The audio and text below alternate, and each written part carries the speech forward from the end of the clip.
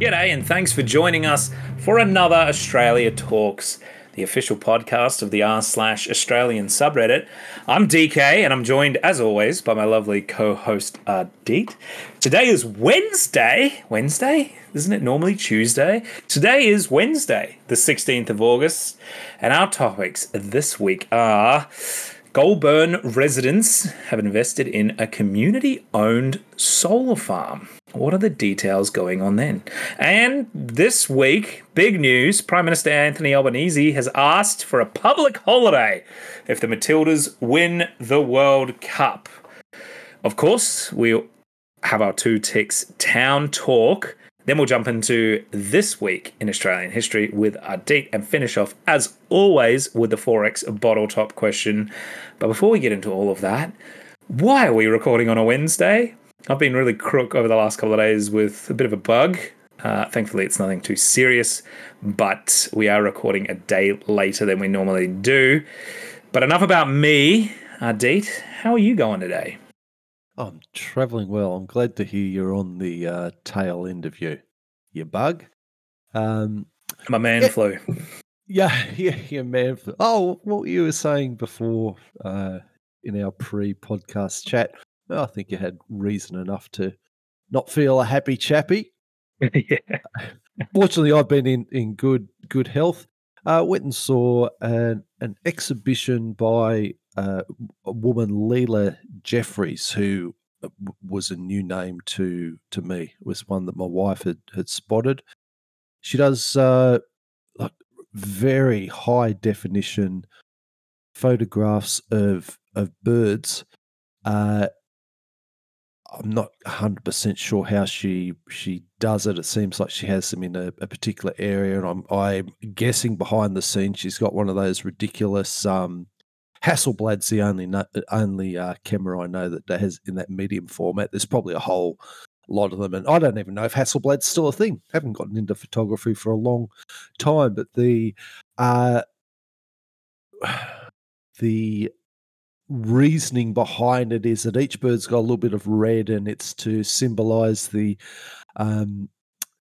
destruction of the environment. It started to go into a whole lot of esoteric stuff. It was in an art gallery at we went over to South Yarra that we haven't been before. The art gallery was called Mars, and we went in, and they had it was a nice looking space, but the young woman who was there at the gallery came up to us, and she had these wild looking eyes, really, really intense, and she was a bit of a close stander as well. And she looked at us, she said, "Have you ever been to Mars before?" And she was just so earnest that night. I had to sort of suppress having a little bit of a laugh myself. She said, and started talking about the works and that, but I said to my wife afterwards, I said, that was a bit bizarre. It was just such a weird weird interaction. But yeah, it was a very good it was a good exhibition. It was just a fun one, a fun thing to do. I think I might have mentioned Thursdays we'd like to go out and do something. Try and specifically set it aside for Adventure Day, as we call it. Oh, that's cool. Yeah, so that's one of the memorable things I've been up to. The rest of the thing has been bit of gardening, bit of archery, bit of this, that, and the other. Aside from being a bit crook, you have been up to anything else? No, just dramas around the home. But nothing. A couple of stresses, which is probably where I got sick. Probably one of the kids at my daughter's daycare or something like that. Every time I go in there, they're all covered in snot, and they want to give you a high five or something like that. And you're looking at them going, I don't know if I want to do that. This is probably something that. Then again, it is that time of the year for these sorts of things as well. Though it has been, as we were sort of briefly discussed before we started recording, it's been really hot up here. Well, I use hot it's been hot for winter, let's put it that way. It's been about 26 degrees Celsius, which is pretty unusual for this time of year. We normally, don't sort of crack 22, 23, maybe something like that, but 26. For our American listeners, that's roughly 79 degrees Fahrenheit, which again... You just knew that, or you didn't you hear? No, I quickly Googled that. So yeah, no, like reasonably warm. Had a little sweat on today as I was doing things. So, which is just a bit weird for this time of year. So I don't know if that bodes well for the coming summer, and I'm kind of a little bit scared of how hot, this coming summer might be, considering what we've seen in other parts of the world, especially if you're listening from the Northern Hemisphere. I know things are particularly warm, especially now. In your summer, there's a lot of heat waves and things going on that we've heard about, and so I'm a little bit scared, I guess, of having the same sort of thing, but that's yet to be seen. So let's try not to worry about things that we have no control over, and that may or may not happen. But if anything, if this couple of days has been a taste, yeah, the air conditioning might be running quite a lot over this coming summer. But very good. Speaking of using lots of electricity, the Goulburn residents have recently invested in community-owned solar. In the little town of Bannister, just north of Goulburn, residents are embracing renewable energy in a big way. Now, I'm going to apologise because I actually don't know how to pronounce this lady's name. I think it's Dimity. Dimity Taylor, a local resident, is not only living near a wind farm, but is also investing in a community-owned solar farm. Alongside 300 other Goulburn residents, she is purchasing shares in a nearly $5 million solar farm project, which is being built by the Community Energy for Goulburn on the outskirts of town. The initiative allows residents to buy individual solar panels for $400 each, with some contributing up to $100,000. I love this because the initial or the smallest investment required is only $400, which is very, very approachable for everyone, The solar farm is expected to be one of the first of its kind, and it does come with battery storage system to store the energy that's being produced. The generated electricity is going to be sold to the local grid, and the investors can anticipate an annual return on their investment of approximately 5%. So not great, not terrible in terms of investment performance. Community energy projects on the rise across Australia, and Bannister is no exception. With about 145 similar groups operating throughout the country, these community-owned endeavours empower residents to actively participate in the development of the renewable energy projects. These initiatives also present an alternative to relying on major foreign energy corporations.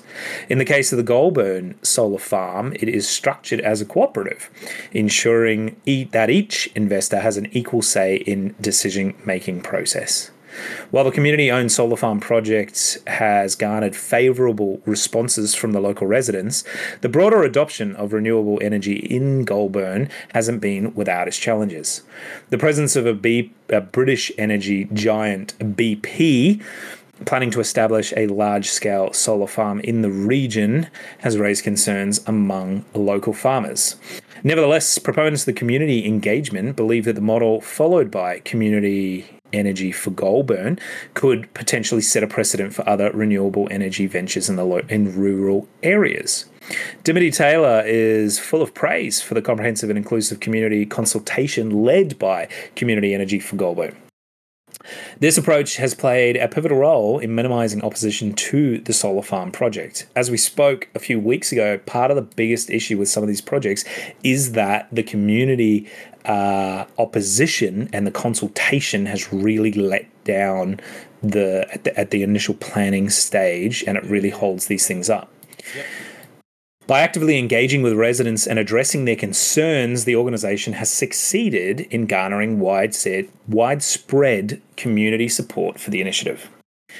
Switching gears to a different region, in the ACT, the Australian Capital Territory, a community solar farm situated in Majura was built in 2021.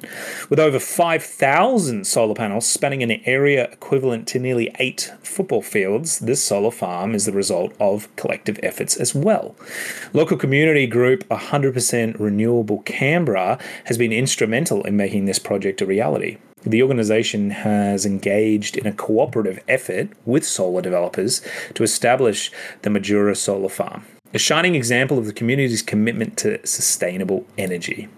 The solar farm has the capacity to generate 2.5 megawatts of electricity, contributing substantially to the region's renewable energy goals.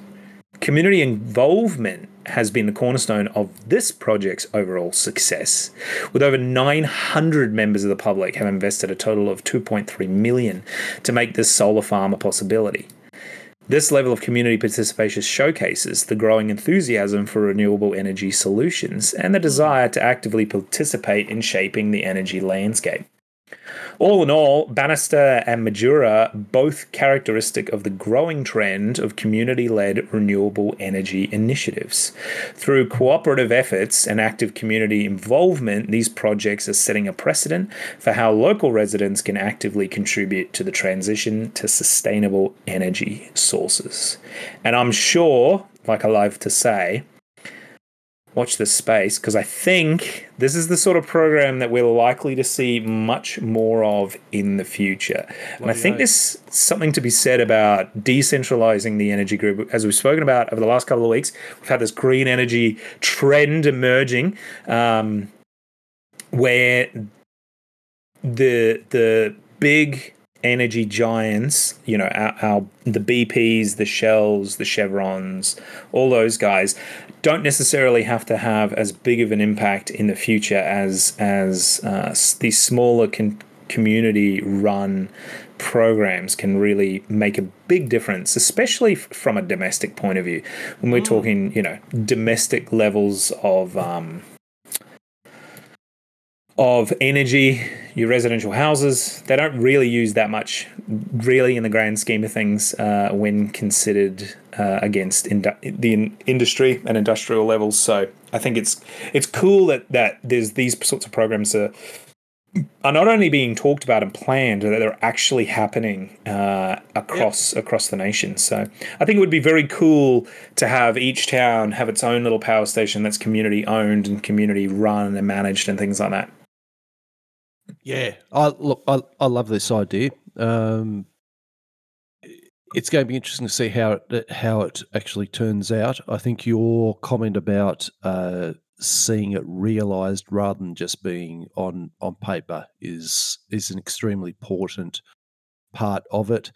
You know, I've had who would have thought I've had arguments with people over the years about energy production and the climate and everything, and I am a firm disbeliever in governments and bureaucrats doing anything useful. They haven't for 70 years. I keep saying it has to come from individuals, and this to me is that low-level individual style of project that I think is actually going to do something serious. Yeah, look, putting aside all the arguments about, you know, Australia and how much it contributes and blah, blah, blah, it is an example of something tangible. So, look, I really was very heartened to read this. I think it's interesting what you said too, that there's several of these projects around the place. Did you know if it was the one in Canberra that you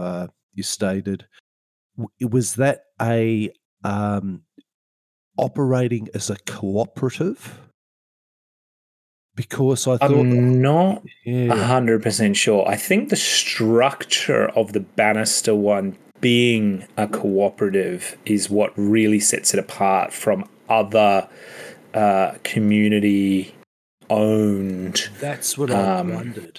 Yeah, because this is structured, I think that's what makes it structured as a cooperative makes it a little bit unique. Also, the fact that it also has the battery storage system and everything like that. It's kind of like a one-stop shop how they've organized it all. There are other ones like the one I described that I don't believe are cooperatives and or they don't have the battery storage on site and stuff like that. So I think this one's kind of a bit unique in all of the different facets that it contains.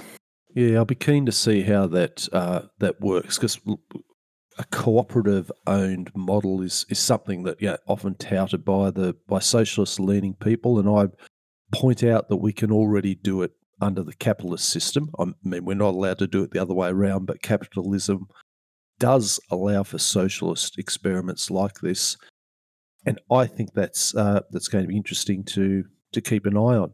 There was also one of our members in the r/Australian subreddit, username Dane, who lives on a lane, had made a point in this subject, saying agrovoltaics could really transform Australia. We need shade and lots of dense undergrowth, and if that's food and we get energy for free, then we're sorted. And I thought that's because solar farms take up a lot of land, which that's the amount of area they take is not really one of their strong points. However, this move towards utilizing those panels to create like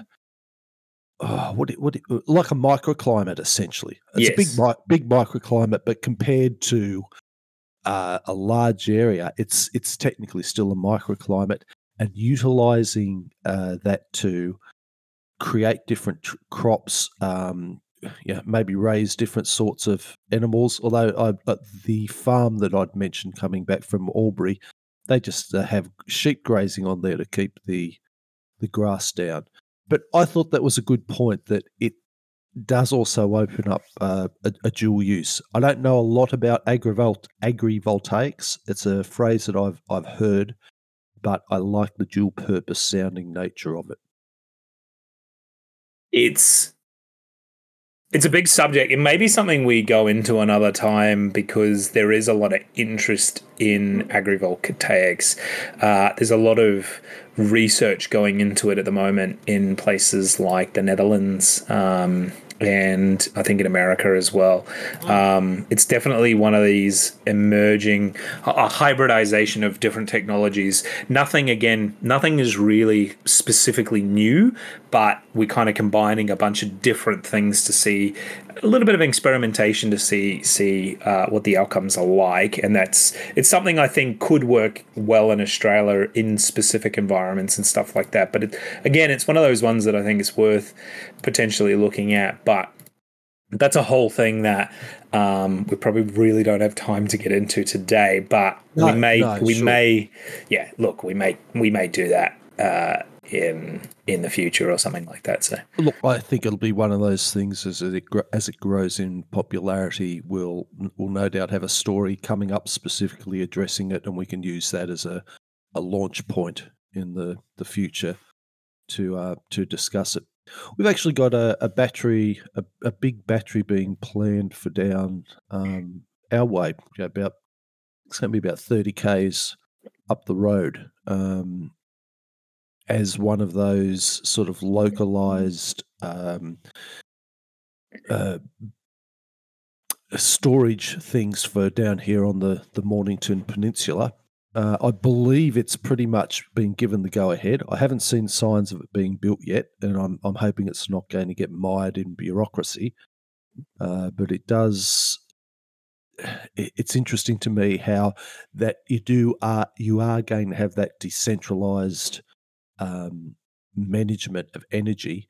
And I know when people who know what they're talking about start talking about the grids, it becomes a very complicated matter. I don't even pretend to understand it, but I do get that if you can essentially create energy sinks in the form of batteries, then people building solar farms and putting solar on their rooftop, that curve is smoothed out, and it localizes the use while still providing a regulated output to the rest of the national grid. Which again, I think it's better for everyone in a situation like that as well, because you are decentralizing it. If there's a problem somewhere, if there's a blackout or something like that, you know, having your eggs in one basket, doesn't matter really what it is, it's never really a good idea. Decentralizing these things and diversifying the grid network and the grid storage, I think, is a great idea. And I think everyone will probably agree that it's a great way to do it. I don't necessarily think that it has to be set up as a collective or something like that. No, it is a bit cool that it is in that, because it is a bit unique, and it does. And again, like I said, I like that there is the barrier for entry is very low. $400 each isn't a lot of money. I think a lot of people can probably rustle up, you know, that sort of money. But the thing I think I like about this more is that it gives people, it sort of ties people to the community and the way that, like, community infrastructure and stuff like that, in a way that they always don't really have, and they don't really think about this sort of stuff as well. And I think that's just an overall positive thing when you're invested in your community, because the other thing is, you don't have to be a household owner to necessarily invest into something like this. So even if you are a rental or something like that, you can kind of contribute, because, you know, we've spoken before many times now about, I've got solar on my roof and and that's all well and good, but I'm only providing it really to myself and then obviously to the wider grid. But if you're renting or something, you don't really have the capacity to do that. You know, and even if you did, I don't think you really want to pay to put solar panels on someone else's roof that you don't control. So this is kind of a cool way that you can involve a much larger group of the community. And at the end of the day, it's just more people caring about their community and the things that are involved in it, I think, is overall a positive thing. I don't see how this could be an issue. It does increase that. And when you were, it's funny when you said that about the solar and going out, I thought, and maybe this is just funny or parochial, but I thought the idea of the excess power that we produce that ends up going to the grid, that it may go to a localized battery and get used first by the community. I know it's all just electricity. However, some of these things, there's also a feeling attached to it, and I sort of think, that'd be pretty neat that it actually just sort of we're keeping our energy production as local as possible, so that those around us get first dibs on it. Exactly. And I look at it and go, that's such an empowering thing for a small local community. You know, it's easy for big cities to build big power plants and, you know, and all that kind of stuff. But I think, especially in more rural communities where people are more likely to invest, it's, again, not to say that big city people don't care. It's not what I'm saying. What I mean is, like, if you live in a smaller, more regional... if you live in a smaller, more regional area, you probably have a bit more investment in your local community anyway, like emotionally speaking, just because there's less people, there's more anything that goes wrong kind of affects you in some way, or someone that you know. And things like this really help ingrain people in that community. And again, like I said, it's open to everyone. The barrier of entry is really, really low. And just that feeling of, you know, at the end of the day, we know that burning coal, burning fossil fuels is not good for not just for the planet, but it's not good if you live in an area around that as well. It can harm the community. Literally, there's health problems and things like that as well.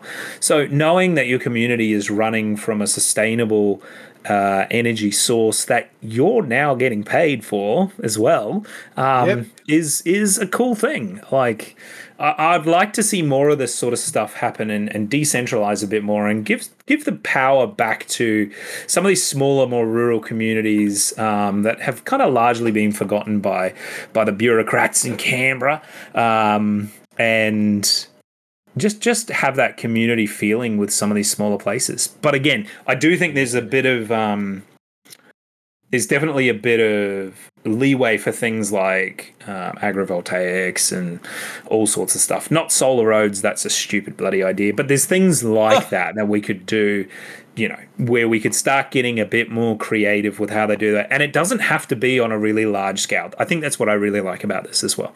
Yeah. It can be a small scale thing in your local community. Doesn't have to get crazy huge or anything like that. It can just be, a couple of, the one in, what do we say? Majura is 2.5 megawatts, which really on the grand scheme of how much energy that is not a huge amount. No. But again, it only costs $2.3 million, which in terms of infrastructure isn't a lot of money. Yeah. So I'd like to see more of this stuff, and I hope we do in the future. Yeah, and you can also take that model from place to place. So with them starting to produce it and ironing out a few bugs, you would get to the point where you can just say, okay, put in this many, you get this much interest from this many people, put in this many panels, this much battery. Here's the manufacturers who've done it before. Do you want package A, B, or C for your community? And it makes it easier to just do that cookie cutter model and multiply it, leverage what we learn. No, you're exactly right. Yeah. No, you're exactly right, because you can kind of customize it to each place as it goes and everything like that as well. Some people it may not work to have cattle grazing between it or something like that, or maybe you do, and now you've got a small local farm that's producing lamb, which is, the local butcher does it, and you know what I mean? This can kind of snowball into a much bigger community thing, and I think exactly it's good to see this sort of thinking starting, and these plans aren't just on paper. These are real things. They're actually happening and everything like that. So, this gives me the warm fuzzies. It warms my cold, dead heart, as I say. Same here. I like it. Speaking of small towns doing big things, it's time for our Two Ticks Town Talk. I've been everywhere, man. I've been everywhere, man. Okay, we go down to New South Wales down for you, up for me, to New South Wales, to the lovely town of Eden. It's got a population 3,151. It's a coastal town on the south coast region of New South Wales. It's 478k south of Sydney. That's 297 miles. And it's the most southerly town in New South Wales, located between Nullika Bay to the south and Kalakala. I don't know the pronunciation of that, but I'm going to go with Kalakala Bay, the northern reach of Twofold Bay, a deep natural harbour, so keep that in mind for what's coming up, and built on undulating land adjacent to the third deepest natural harbour, being Twofold Bay, in the southern hemisphere, and Snug Cove on its western boundary. Snug Cove, yes, which sounds like in the huge area of water was a nice place to be. So yeah, it's a funny name. Now, what caught my interest about this was its tie-in with whaling in Australia.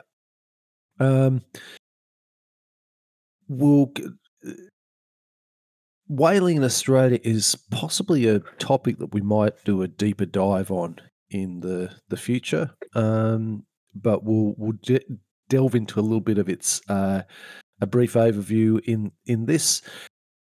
give a little bit more info on it before we get into that whaling side that's relevant. Local Aboriginal people who lived in the region prior to the arrival of Europeans were the Thawa people of the Yuin Nation. Now, whaling ships had been operating in Australia around 17 and in that area in 1791. And that particular area, George Bass first took shelter in Twofold Bay on the return leg of a voyage to Van Diemen's Land, now called Tasmania, in February 1798, noting the bay on the southward leg of his same voyage in December 1797. And then later in September of that year, Matthew Flinders surveyed the bay for the first time. They also made contact then with the local Thawa Aboriginal people on that occasion. Whaling in Australia began around that time, 1791, and 5 of the 11... Sorry, didn't waste any time, did they? No! Well, I wait for this next sentence on how they didn't waste any time. In 1791, it began when 5 of the 11 ships in the Third Fleet landed their passengers and freight at Sydney Cove and immediately left Port Jackson and buggered off to do some whaling and seal hunting. So it was, I suppose, people, that was a source of, a very lucrative source of oil. And oil, the whale oil, particularly, sperm whale, there's also the humpbacks, bowheads, right whales as well. The oil that you could get out of them, which was used for lighting and heating, and until fossil fuels came along and saved the whales. That's a weird sentence. Yeah, well, I mean, it's true. If it wasn't for fossil fuels, we probably wouldn't have any whales left. But until then, it was a valuable commodity. So you're right. They didn't waste any time whatsoever, and it was one of those things that became quite obvious that Australia and New Zealand, the area around it, was a very rich hunting ground. Now, there was 2 types of ways that they did the whaling. One was going out in the open seas, and the other one was essentially being land-based and using a big, deep natural harbour like you had in Eden. So you got where are we?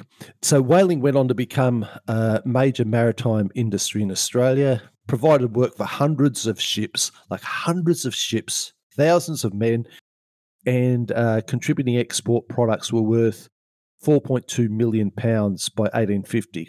Now, looking at that, I should have done a translation and inflation adjusted for what it is now, but let's just do a rough back of the envelope count. Yep, that's a shirtload. So the first shore whaling station on the Australian mainland was established by Captain Thomas Raine, and that was at Twofold Bay near Eden. It's where Eden's located. So bay whaling involved the capture of right whales that were in sheltered bays around the coasts of Australia and New Zealand. So during winter months, they'd come in, they'd breed. So at that time, they were vulnerable to capture. It was good for the new colonies because you didn't need a whole lot of financial resources. You just had to be able to get some basic ships, take off when it was the right thing, and you could have a shore-based whaling station with a few boats, don't know what tripods are, and wooden casks to store the oil. People involved with that That's the word I was looking for. The people involved with that didn't receive set wages, but like pelagic whalers, and pelagic means any water that is neither close to the bottom or near the shore, they were paid a share of the value of the catch, known as a lay. So that was, it was interesting how that was an industry that they knew.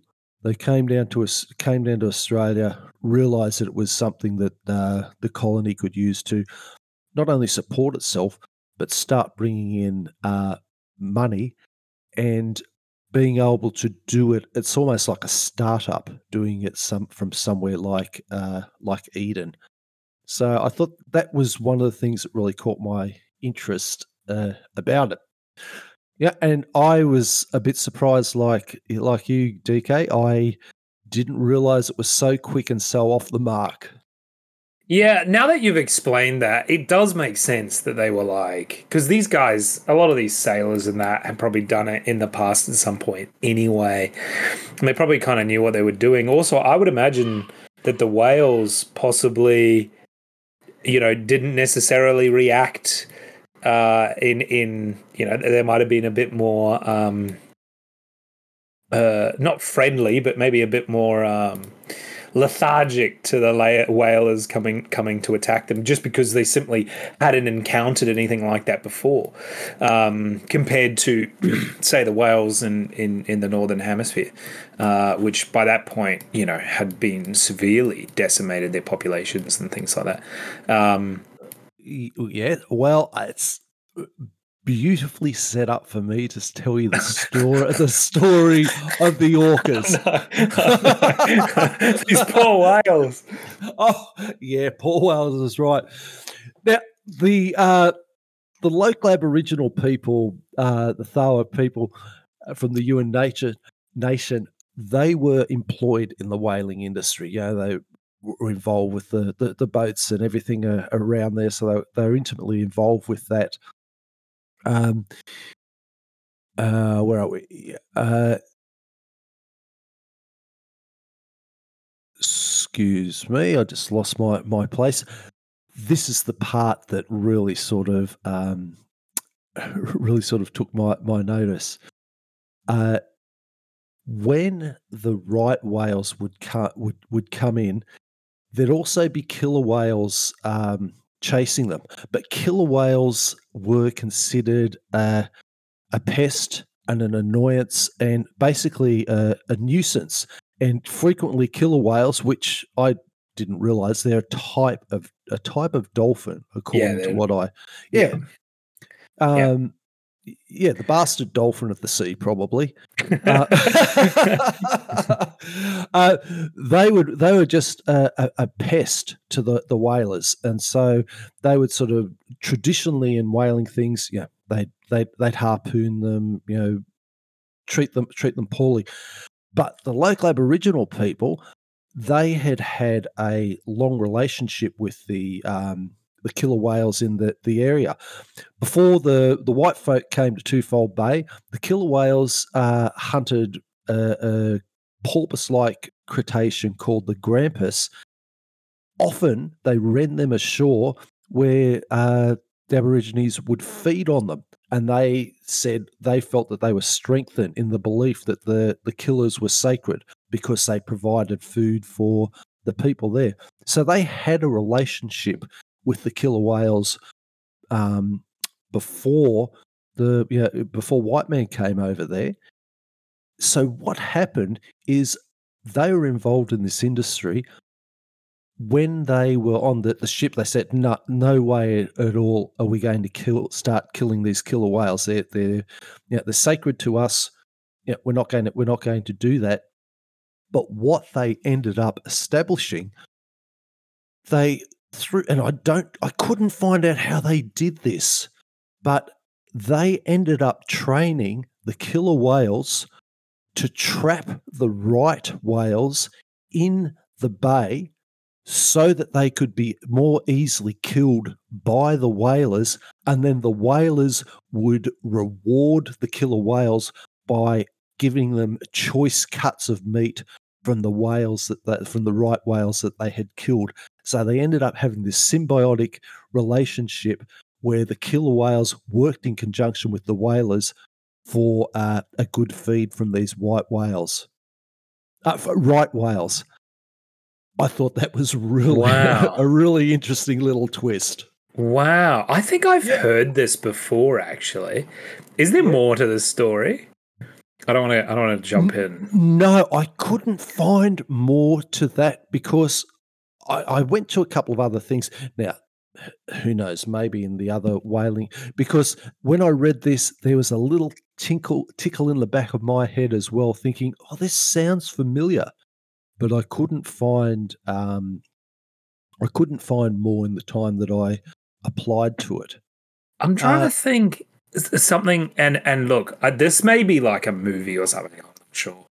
So, but it's just something I remember from when I was younger. Something like the whales, the killer whales that would help them would wanted to have the I think it was the tongue of the right whales or something like that, and they would have to give them like first choice, right, as payment for helping, which makes sense. And then, one day a group of them didn't, and then the killer whales wouldn't help them anymore, and it became it made their lives significantly more difficult. I don't know if that's true or not.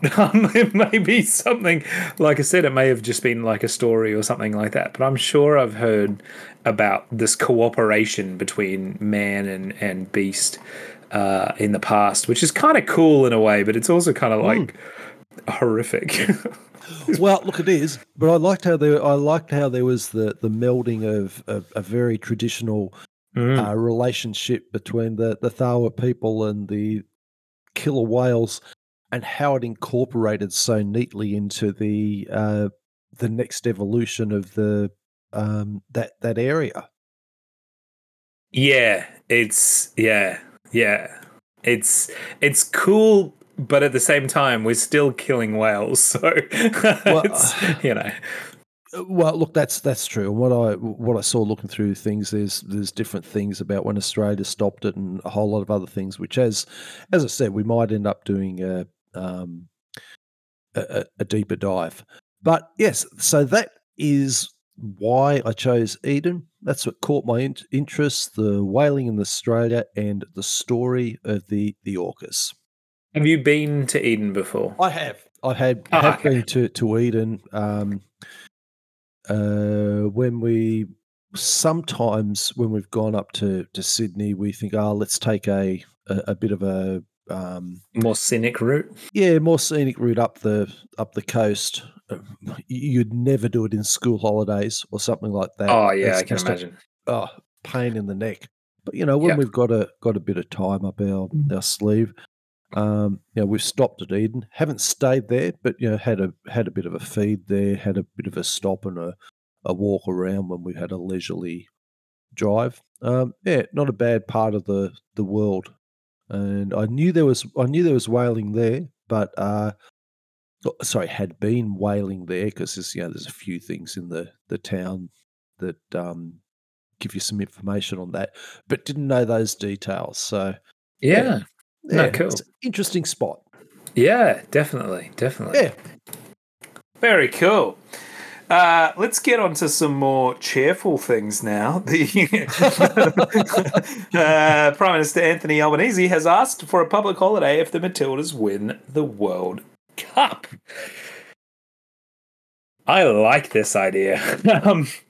So Prime Minister Anthony Albanese has come forward to defend his push, I should say, for a public holiday to support the Matildas. Who the Matildas, you say? The Matildas are the national women's soccer team. This move comes ahead of the team's... it did come ahead of the team's quarterfinal match, which was played on Saturday night. Yeah, Saturday night. This last Saturday, which they won. So... They played against France and they won in a penalty shootout. It was very, very intense, that game. It was fantastic, actually. The proposal suggests that the public holiday be declared if the Matildas win the FIFA Women's World Cup final. The Prime Minister believes that the Matildas have captured the hearts of Australians and have been performing exceptionally well in the tournament. He argues that granting the public holiday would enable everyone to rally behind the team and celebrate their achievements. But this proposal has garnered a lot of mixed reactions. Some individuals see it as a positive way to boost national pride and acknowledge the accomplishments of the Matildas. Others, however, have raised concerns about the economic impact of a public holiday and the potential disruptions to businesses and services.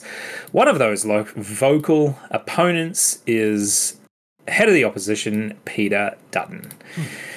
He has rejected the proposed public holiday if the Matildas win the World Cup, and he has said it is a stunt and an ego trip from the Prime Minister. The Shadow Sports Minister, Anne Ruston, she has complained that the holiday would cost the economy $2 billion and proposed instead that if elected, the coalition would give $250 million in grants to community sports infrastructure.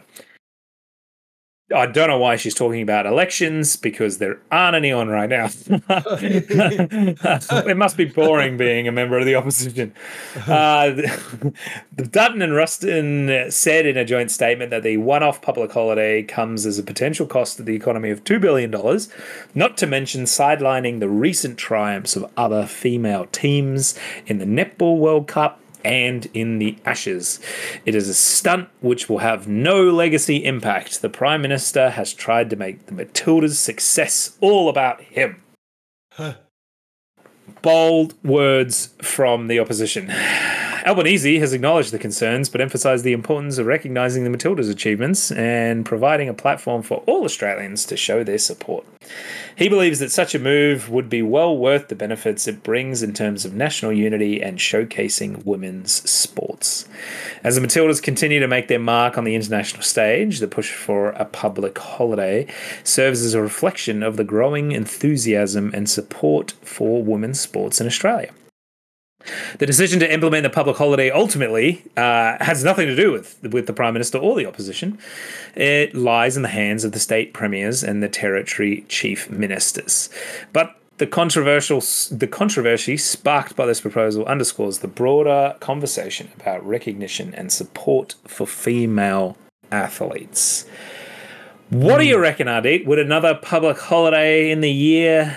We don't have a lot of public holidays in Queensland compared to some of the other states, so don't you? Freebie. No, we're one of the states that we don't get as many. I think Canberra has the most. Really? Canberra? Yeah. What a surprise, what the a ACT. Surprise, yeah. But, yeah, I don't know. I think it's cool. I think it's a big deal that the Matildas are this far through the World Cup, the Women's World Cup. The Socceroos can't say that they're into the semi-finals of the World Cup. No. So we are hosting. We are jointly hosting the FIFA World Cup between Australia and New Zealand. So that kind of plays into it as well. And honestly, I personally can say I've never really cared too much about women's soccer. I don't really care about soccer. It's not specific to the women. But I have been watching this World Cup. I have been watching the Matildas. The next game was against England. It's being played tonight, and I will be watching, and I hope they win. But how do you think? Do you think this deserves a public holiday? Well, look, this conversation may be moot after tonight. Let's hope it's not. Let's hope they go on. Look, I'm not a big follower of it as either. But good luck to them. I got a few mixed feelings about this. I think essentially, in principle, and much as I despise the man, I think the message that Dutton and Shadow Minister are putting out is pretty much correct. I think Albanese is jumping out in front of a parade. I think he is making it about him. And I think there are a lot of Australian small businesses that would just not appreciate the financial hit of Albo doing a faux Hawkey. And by that, I mean, for people who don't understand that, back in mid 80s or something, when Australia won the America Cup, and Hawke was, I think it might have been 87, something like that. And Hawke was famous for being excited about it, wearing the jacket and the supporting thing. I mean, he was mad about sports, so I thought it was quite genuine. And there's some line, any boss who doesn't give his workers a day off today is a bum. And he had a good laugh about that. No, it's a clip that I can still sort of see in my head. So, I tend to feel that Albo's doing a bit of a callback to that. So from that point of view, I tend to agree with Dutton's criticisms. However, I think it's a pretty good political play. He gets the attention for proposing it. If the Matildas lose, he doesn't have to deliver on it. If they win and it won't actually get through, he only has to point at the LNP for that, as they are objecting to it. So he's got the scapegoats there. He doesn't have to worry about anything more other than saying, "Oh, this is a great idea." As you read out, this is down to the states as well. And yeah, I think for him to have his position as if he's going to be able to say something about it, and for Dutton to have his position as if he's got some say in it not happening, yeah, bit of a hubris on both sides for them. That's how I tend to feel about it. Look, positive on the positive side, I'd like to see them get through. I think it gets a bit exciting. I'm not a big sports person, as I said, but it's really attracted like a very high attention, and the fact that Australia and New Zealand are hosting it, it's nice to see some success. I had that same sense of I suppose it was pride or pleasure with the Sydney Olympics. I liked how that worked so well, how they pulled it off. We actually went up and saw a few events there. It's good to see things work out, and to me, it's I suppose it's a bit more on the wholesome and positive side if you want to be a little bit that way about it. Yeah, I think, again, I'm not a big soccer person, really. But I know Football Australia has been really trying to push soccer in Australia. I'm more of an NRL kind of guy and rugby union. Right. But the fact Albanese has been really behind this for since the beginning. Like, he's really pushed this. So I don't necessarily agree that it's all about him, though it is smart politics. I won't deny that. He did, he's been doing other things as well. Like, he did have, there was a series of tweets between him and Emmanuel Macron, the president of France, before the game on Saturday, where obviously the Matildas versus the French team, and they had a bit of a jest, said that if the Matildas win, then you've got to support Australia when we go into the semi-finals, and of course if France wins, then I'll support France, and things like that. So there has been a bit of banter back and forth and all that kind of stuff. The fact that, honestly, Australia is playing in the semi-finals of a FIFA World Cup just blows my mind, quite frankly. We've never done that well because, again, like I said, soccer's not huge in Australia. We've really focused on other sports, and not to poo-poo the Socceroos. I remember this was discussed within. I think it might have been in our r/Australian sub. And whilst there weren't any figures quoted, someone made that comment about the popularity of soccer in Australia, and were very much slapped on the wrist talking about just how popular it has become in Australia. And it sounds like, whilst from our perception, it's not as high a profile as NRL, AFL, and that. It's apparently got a very, very wide participation and following. It's not yet at that level, but numbers-wise, it's a very popular sport. So sorry to jump in, but you said that, and I thought, when someone corrected it, I thought, oh, okay, I heard their argument, and I thought, oh, that's a reasonable comment. Yeah, I mean, I say that, but my son plays soccer and all his friends play soccer and stuff like that. So it is still pretty big, and we've got the A-League and all that kind of stuff. So just in my mind, because I'm not much of a follower of it, in my mind, I'm like, it's not that popular. Also, it should be said, like, not very many of my friends really follow soccer. The Socceroos, they did play really well at the World Cup last year, the FIFA World Cup in Qatar. I think they came 11th or something like that. So, and I think that's the best we've ever done. So for the women's team, the Matildas, to be playing, they're in the top 4 at this point, right? It doesn't matter, even if they lose against England, Spain and Sweden were the other semi-final match, and Spain beat Sweden. So if we lose tonight, we play Sweden for who's going to be 3rd or 4th. If we win tonight, we go into the finals. I think this is, especially for women's sport, it's something that we've really been pushing over the last few years. I actually can't think of an example of a huge international sport that is apparently quite popular in Australia, on the world stage, all that stuff. It's being played in Australia, which is also as well. It's very rare that moments like this genuinely come up and happen. So I have no problem that Albanese is trying to score a couple of political points from us, if that's what it is.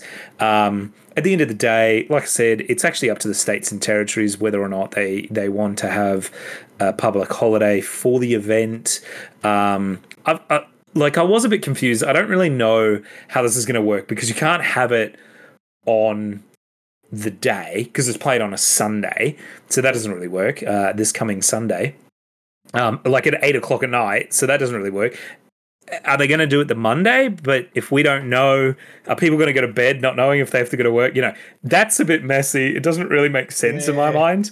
But I think he's, I don't know if he's genuine.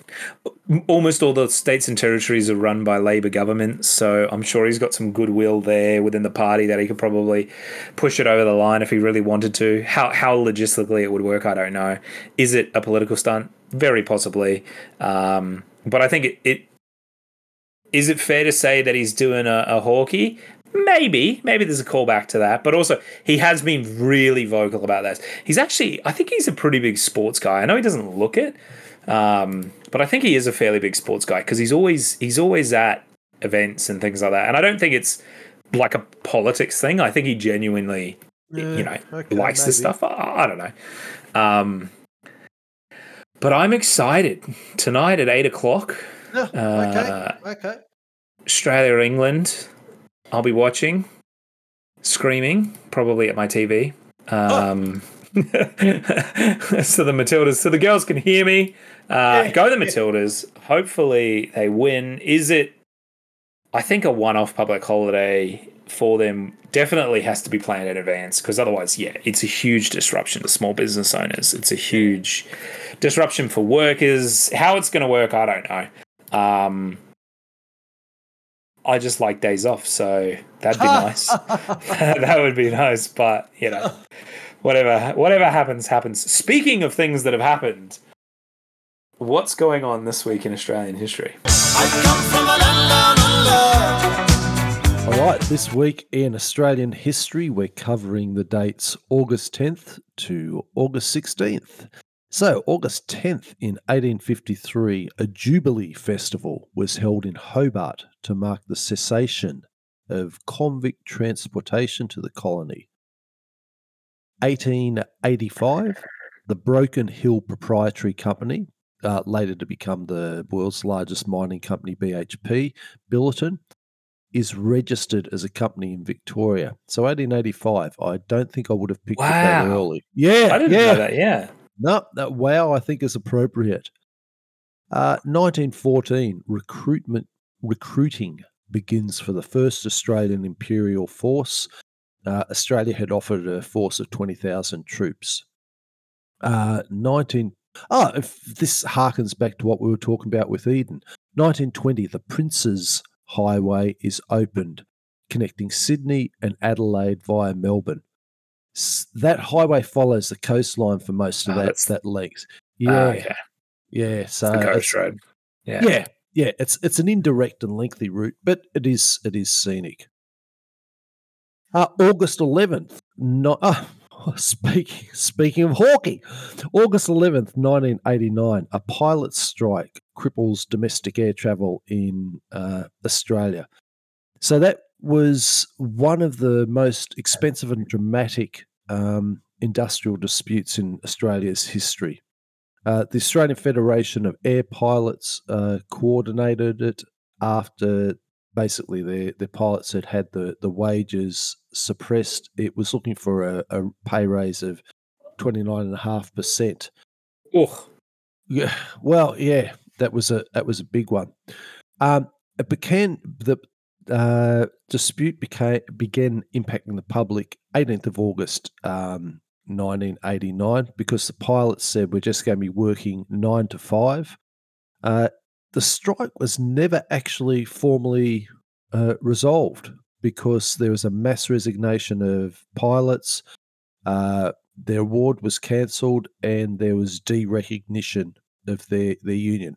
I mean, wow. Yeah, the union's still around, but they basically said, "Look, you're no longer we're no longer recognising you as a valid union for this." So there was a whole lot of industrial relations shenanigans and high level stuff going back and forth. So yeah, look, you're not old enough to remember it, but yeah, no, but I vaguely remember there being didn't the RAF get involved and they were flying some people around and stuff like that?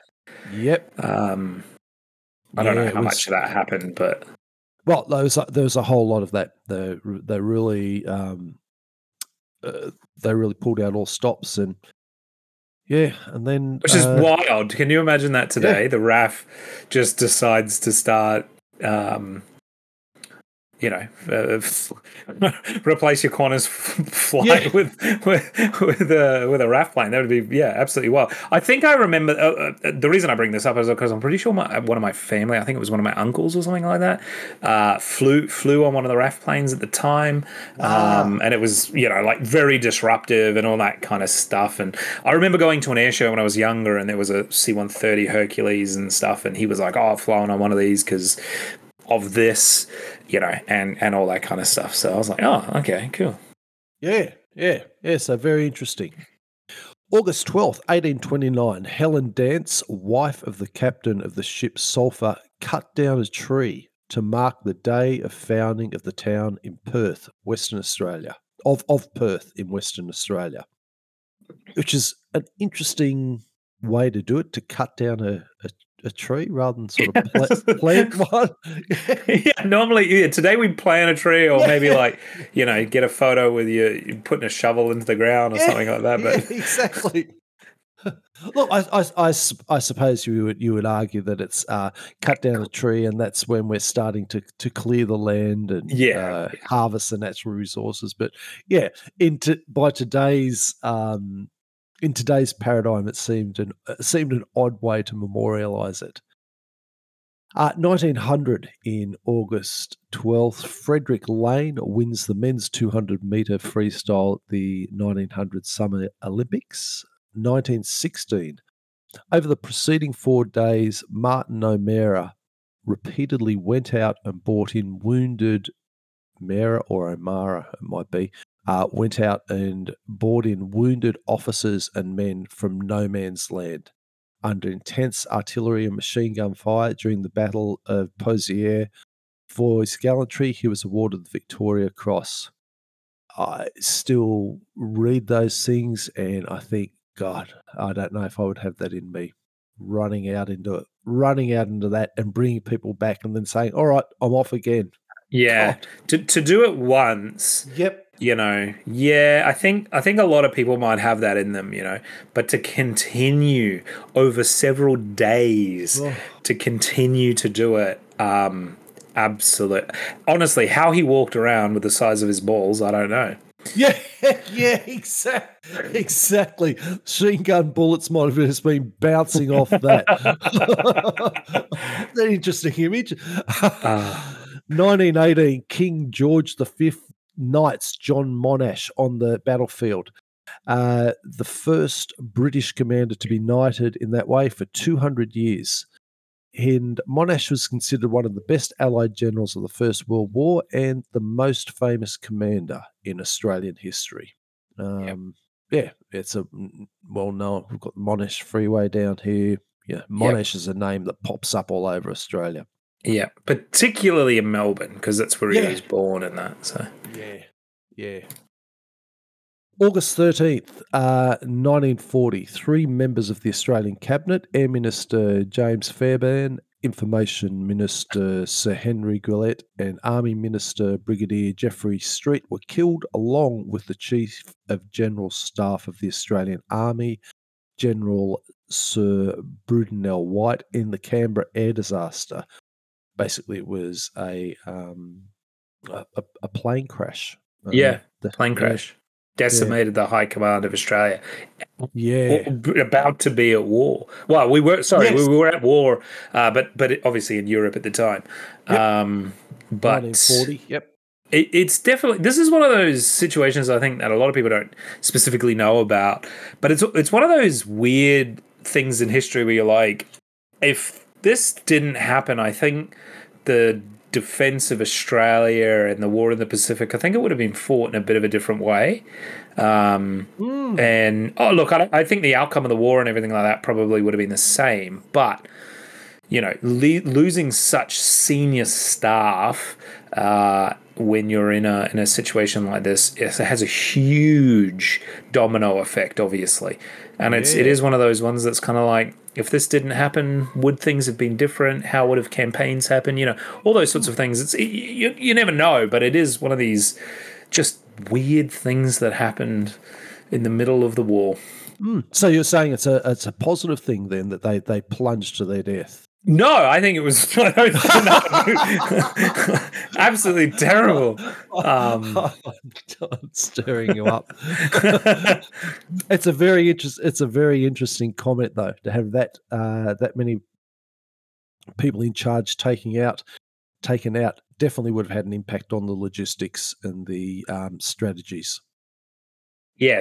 Now, like I said, it's one of those, what if this didn't happen type moments in history, I guess, where it's just one of those things, one of those freak accidents, really.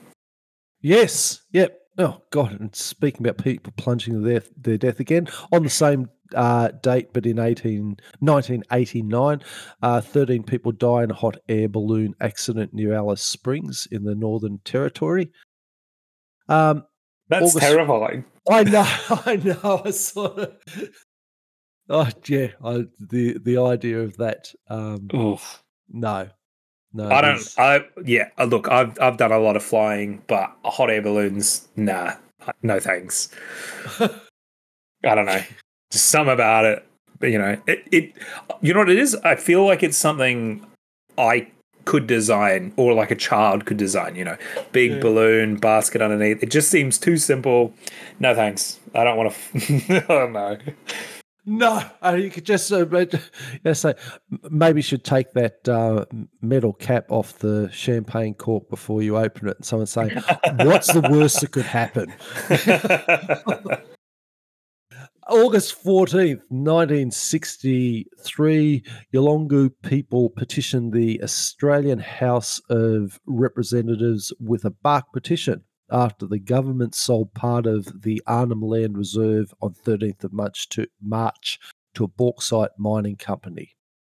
1984, the racehorse Fine Cotton is the centre of a substitution scam at Eagle Farm Racecourse, Brisbane, Queensland.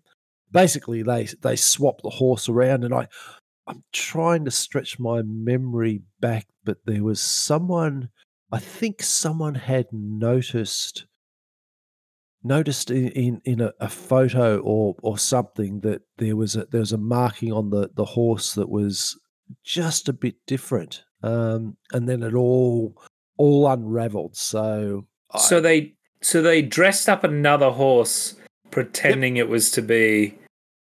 So they swapped the horses around, sort of thing. Yeah, they swapped the horses around, and as I said, my memories are a bit faded on it, but it was, to essentially manipulate odds, scam money out of the bookies, get odds up for the horse, so that when they were controlling the performance of the horse by using more than one horse. I don't know if there was. I think there's only just two involved, but I don't know that for sure. But running a bit of a scam. Yeah, interesting. Yeah. August 15th, 1914, the first Australian Imperial Force was formed following Britain's declaration of war on Germany. 1945, VP Day is celebrated. That was Victory over Japan Day, or VJ Day, or Victory in the Pacific Day, which is where we get the VP from. So that was the day on which Imperial Japan surrendered in World War II, essentially bringing the war to an end. August 16, 1998, two Victoria police officers, Gary Silk and Rodney Miller, are murdered in Moorabbin, Victoria. And finally, August 16th, 1999, the Balti Bridge over the Yarra is opened in Melbourne, Victoria.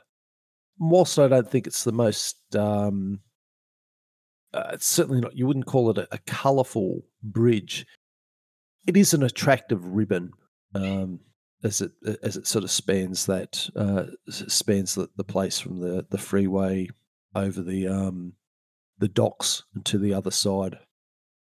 It's very monolithic. Good. Yep. Very good choice of word. Monolithic is good.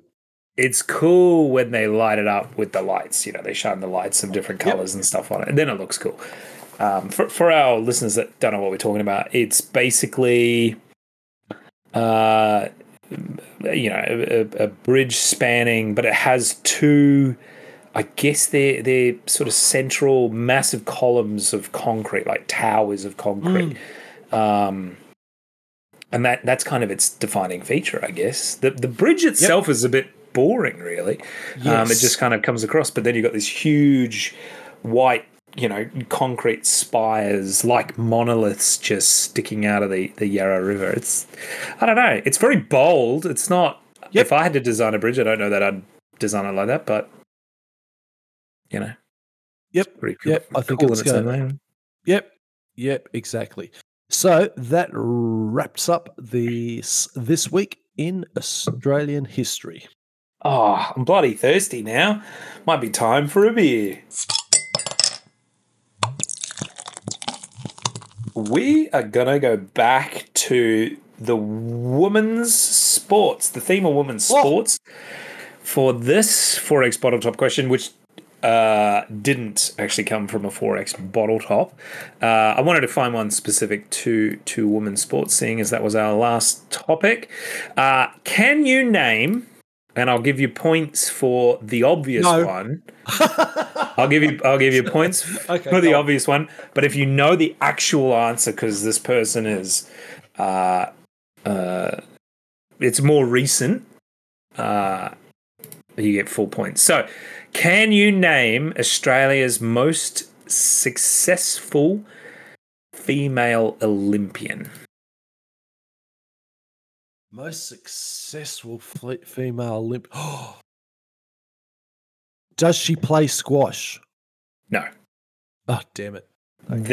So the two answers, they're both swimmers, of course. Think of famous. Hayley Lewis? No. Oh, is it Dawn Fraser? It's not Dawn Fraser, but I'll give you half points for that because she was the most successful female Olympian for many, many years. She's only been beaten in recent history. Do you know who the new? And actually, to be fair, she pretty much smashed Dawn Fraser's Olympic record. So, no, I've got no idea. It's a young lady called Emma McKeon. She's a swimmer. So Dawn Fraser holds 8 Olympic medals, 4 gold and 4 silver, plus 6 Commonwealth Games gold medals. Emma holds 11 Olympic medals, 5 gold, 2 silver, and 4 bronze. But she holds 14 golds at the Commonwealth Games. So Dawn Fraser, she held it for a very long time and was obviously a huge Australian celebrity. So you definitely get points for picking her, but she has been surpassed in recent years. And like I said, Emma kind of has blown it out of the water, which is really cool. Still swimming? I gotta say that I only very, very vaguely recognise that name. Is she still going? I believe she's still competing. She's still quite young. I think she's still like late 20s. Okay. The most of her medals came from the 2020 Summer Olympics in Tokyo. So I would expect or like to see her at the next Olympics. But again, I don't know. You know, these things, some of these Olympians don't have, the super long careers, and I don't mean that in a disrespectful way, just because it's so hard to continue to be at that level, especially as you start aging. Of course, Olympics is every 4 years, so you sort of only get a few Olympics before probably someone a little bit younger than you starts smashing you out of the water, sort of thing. So hopefully she'll get into the new one. She did really, really well in the 2022 Commonwealth Games. She won 8 gold medals in the 2022 Commonwealth Games. Wow. So I would suspect her to be, definitely a force to be reckoned with at the next Olympics. Fingers crossed she makes it, but yeah, still swimming. There you go. So very cool. Oh, that was good one. It's good to have to be challenged. Honestly, if you asked me this, I would have no idea. I only knew because I looked it up. And actually, the answer, so where I got this from was like a pub trivia website, and they actually said Dawn Fraser. And I was like, is she still? And so I Googled it, and it turns out, no, she's not. So, yeah, that website was called... Let me call it out because you're wrong. It was freepubquiz.co.uk. Oh, it's not even Australian. No wonder it's wrong. So there you go. So if you're on the very freak chance you own freepubquiz.co.uk and you're listening to this, that question is wrong and you need to update your website. Update your bloody website. And on that bombshell, thank you so much for listening, for joining us for another Australia Talks, the official podcast of the r/Australian subreddit. If you have any feedback or suggestions for topics, please get in touch with us on the r/Australian subreddit or email us at australiansubreddit proton.me. We'd also be grateful if you could subscribe and give us an honest review, as this helps us out immensely. Otherwise, join us next week for another episode of Australia Talks. And remember, at r/Australian, we are Australian. Thank you and good night. See you, DK. See you later.